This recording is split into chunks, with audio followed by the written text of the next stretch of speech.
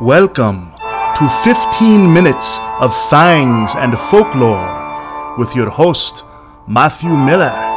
We give you bite-sized pieces of supernatural monster lore, exploring their origins, their history, and their meaning to the human condition.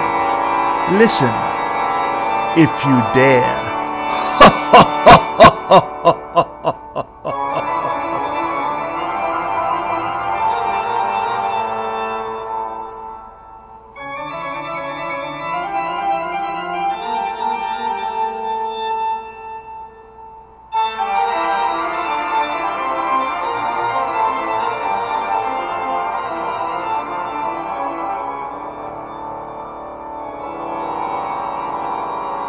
It's the Middle Ages. You live in medieval Hungary, in a little town that surrounds a castle. In that castle lives the Countess Elizabeth Bathory, who is wealthy beyond what your peasant's mind can comprehend, who holds absolute power over the town and everyone in it. One day you get some great news. The Countess Bathory has agreed to take your 10-year-old daughter into her finishing school. She'll teach her to be a proper lady. This will greatly increase the chances of your daughter's successful future, and in turn, that of the entire family. Beaming with pride, you take your daughter up to the castle, where a servant takes her into the school. You kiss her goodbye and tell her to study hard. You never see her again. All protests and reports to the authorities are greeted with simple silence. A few years later, you learn a horrifying fact about the fate of your daughter, a fate bathed in blood. I'm your host, Matthew Miller, expert on all things monster and paranormal.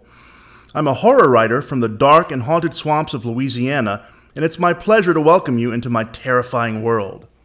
Please check out my books on Amazon, beginning with Blood Feud, a punk rock vampire story, which is volume 1 of the Gravediggers series. The Gravediggers are a punk rock band who keep crossing paths with all sorts of dark, evil, nasty creatures. It's horror and comedy combined in one super entertaining series.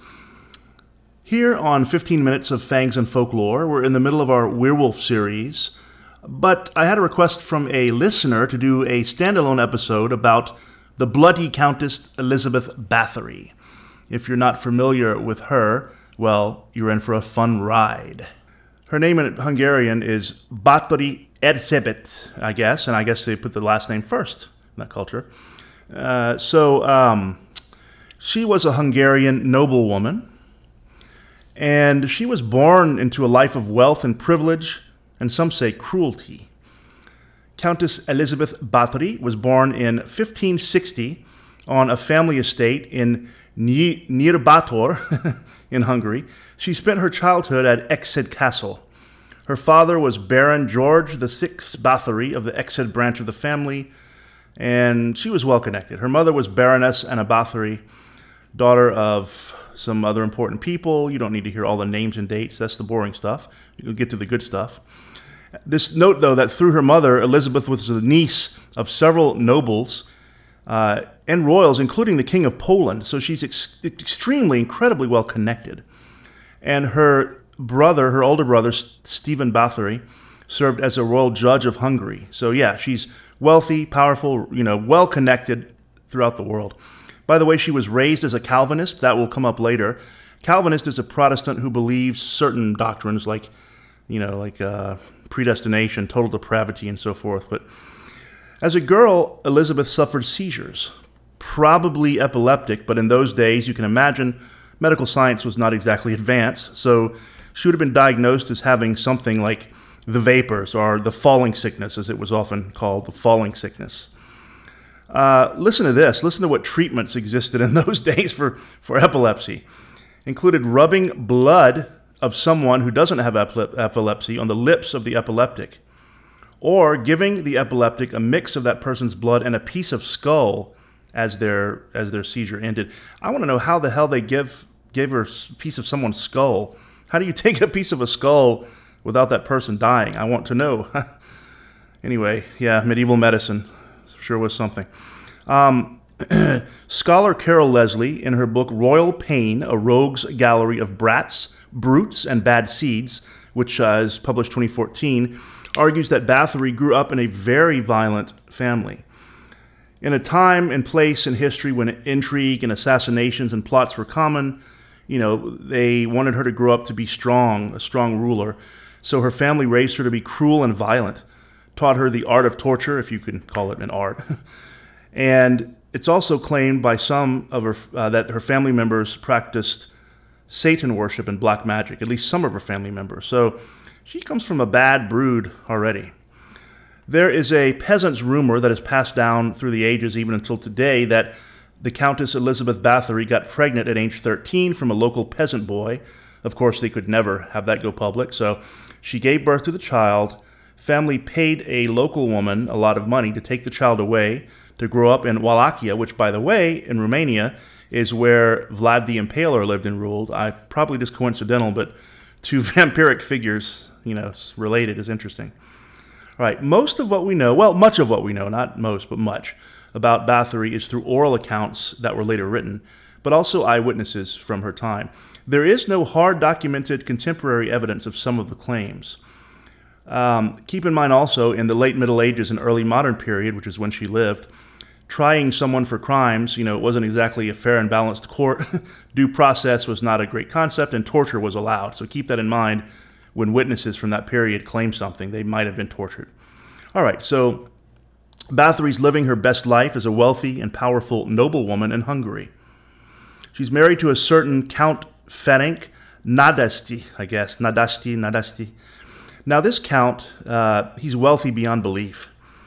While the marriage probably was political, like royal families arranging marriages and so forth, still he gave her one hell of a wedding gift. He gives her the castle of Chiete, a vast, beautiful structure. The ruins of it still exist today. You can go see it, along with a magnificent country house in Chiete, I guess. And listen to this: he gave her 17 nearby villages. I guess in that time you could just give people villages with all the people in them included. So Countess Bathory, she has everything in this world a woman of the time possibly could have asked for. She has wealth, power, property, a powerful, wealthy husband. Now, her husband, Nadasdy, there is some rumor that he taught her to be cruel, that he himself instructed her in torture. There's some evidence for that, not a lot. But what happens is he becomes promoted to the head commander of the Hungarian army, so he's a big deal. They go to war against the Ottomans. So he leaves the Countess in charge of literally everything while he's away. This means she must keep the castle and the 17 villages running. She has to manage their protection from foreign armies, has to manage all of his money and affairs. So that's a ton of responsibility and power for a woman of the time, from what society would consider a woman's role. Not saying I agree with it, but that's from their time. Well, like most royals and nobles of the time, even today, she had political enemies. First of all, the Catholics don't like her because she's a Calvinist.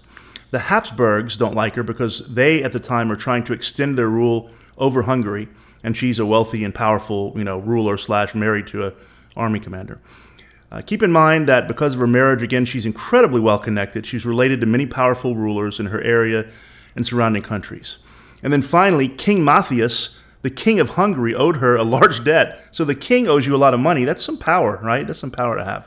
So there was plenty of motivation to try to get her out of the way. Her husband dies, 1604. Her political enemies kind of see her as an easy target at this point, right? So her husband, Nadasdy, leaves all of his affairs, money, wealth under the control of a man named György Turco. So György Turco. He was the Palatine of Hungary, which means the number one highest ranking officer, the right-hand man of the king. So he's very, very powerful in the country. All right, so that's a little bit of her history. What's the deal with her killing? Here are the accusations. Basically, Elizabeth Bathory and 4 of her servants were accused of torturing and murdering hundreds, like I said, 600 at least, girls and women between the years of 1590 and 1610. All right, so at the beginning of that period, by about 1600, the rumors had spread throughout the kingdom about her practices. The Lutheran minister István Magyari made complaints about her. He went even to the court in Vienna, Austria. And then in 1610, King Matthias assigns, guess who? György Turco, right? The man that her husband left all of his things to to investigate. All right, that's a little conflict of interest there. So Torzo orders these two men, Keresturi and Chiraki, to collect some evidence to go investigate. And they collect 52 witness statements, but a year later that's increased to 300. So over 300 statements from witnesses.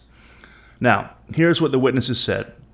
Bathory would take girls between 10 to 14 years old, mostly, from the local villages. She would take them into her so-called finishing school, and then she would basically torture and kill them, and the family would never see them again. She began with daughters of the lesser nobility or gentry class, who are just under the nobles, and also, though, later expanded it as peasant girls, anyone. It was said that she tortured them with needles, burned them, and then would take hot instruments from a fire, sear them, burn the girl, and then dip them in freezing cold water. Just horrible torture. But also, we think of her, if you're familiar with it, of being obsessed with her blood, bathing in it, drinking it. We'll talk about that in a little bit, in just a moment. Some witnesses named their own relatives who died while they're at the castle. Others said they saw dead bodies, or the signs of torture on dead bodies. And then two court officials, Desiu and Silvasi, again, sorry for my Hungarian mispronunciation, these two guys claim to have personally witnessed her killing and torturing servant girls. All right, so on December 30th, she's arrested. Torzo, our old friend George Torzo, goes and arrests her, along with four of her servants who they said helped her. Dorotia Semcets, Ilona Jo, Katarina Binica, and Janos Ujvari. Okay, doing the best I can. So Torzo writes a letter to his wife. He says he showed up at her castle. He finds one girl dead, another, in a cell, being held against her will, preparing to be killed. So she was having dinner when he caught her. So basically, he arrests her. He tells the village that he caught her red-handed. He did not. She was actually eating dinner, but he says that. And so basically, he talks to Bathory's son and sons-in-laws. And, what are we going to do about this? This is going to be a public humiliation. We can't have this really getting out. So we can't really execute her. What are we going to do? So they say, well, let's send her to a convent. But apparently the nuns had heard about her, so they say, no, thank you. So they place her under house arrest. Now, keep in mind, house arrest means she's under castle arrest in a giant, luxurious castle. But she remained there until her death, never left it again. On the evening of the 20th of August, 1614, Bathory tells one of her servants, my hands are cold. And according to the testimony, the servant says, it's nothing, mistress, just go lie down. She went and lay down, went to sleep. The next morning, she was found dead, 54 years old. All right, so there was testimony from more than 300 individuals. They said that there was evidence of mutilation and torture on the bodies, that there were dying girls and prison girls found in the castle. Most of the witnesses, though, said that they heard these accusations from others but didn't see it themselves. All right, well, hearsay. The servants also may have been tortured. That was common procedure at the time. If you know anything about torture, you know that a victim of torture will say anything you want them to say just to make it stop. Okay, fine, I'm a witch, whatever. I'm the king of Poland, yes. That's not credible these days. Torture, won't get into that, but torture is not reliable. So some of them may have been tortured. They say that there's no evidence that anyone in her area had complained about her taking their daughters. However, I imagine most peasants would have been a little scared to bring a claim of serial murder against a rich and powerful noblewoman, right? She has two trials, one on January 2nd, 1611, and then another 5 days later. All right, so this case has inspired numerous stories, lots of stories, and some of them fantastical about what she did. Most common of these is that she indeed killed the girls for their blood, bathed in the victim's blood, drank it so that she could keep her youth or continue looking young. But that legend appeared the first time in 1729 in the writings of a Jesuit priest. And some of the writings about her didn't include any references to blood or bloodbaths. Now, if she was indeed a serial killer, Well, blood may have been her motivation, making her a kind of vampire-like character, right? The thing is, though, that she, there's not a lot of hard evidence for that. But perhaps she was a serial killer. Maybe she was just a sadist, but there is some evidence for her killing. But yeah, everyone thinks of Bathory as the woman who bathed in blood, the Bloody Countess. All right, so what do you think? Was the Countess Elizabeth Bathory a serial killer who tortured girls, bathed in their blood, drank their blood to retain her youth? Could it be that the blood stories are not real, but she still was a very prolific serial killer?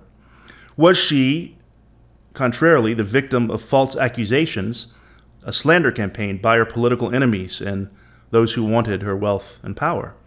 What do you think? I can see both sides, to be honest. If she was a demented serial killer, let's not forget her poor victims and their families. Sometimes it's easy to get caught up in the thrilling, mystery, the horror of cases like Bathory or Jack the Ripper and Gilles de Rais and so forth. But don't forget, they killed real people, real innocent victims whose lives were cut short, whose families lost them and, had to go through the grief. So it's easy to look back in history and forget that these were just human beings just like us, right? Remember, just because someone is rich and famous doesn't mean they're not hiding something wicked, hiding some evil secret down deep in their soul. What do you think? Serial killer, blood drinker, vampire-like character, or the victim of slander and false accusations? Well, thank you for listening. And tonight, if someone asked to take your daughter to a finishing school to teach her how to be a lady, my recommendation is to just say no. See you next time.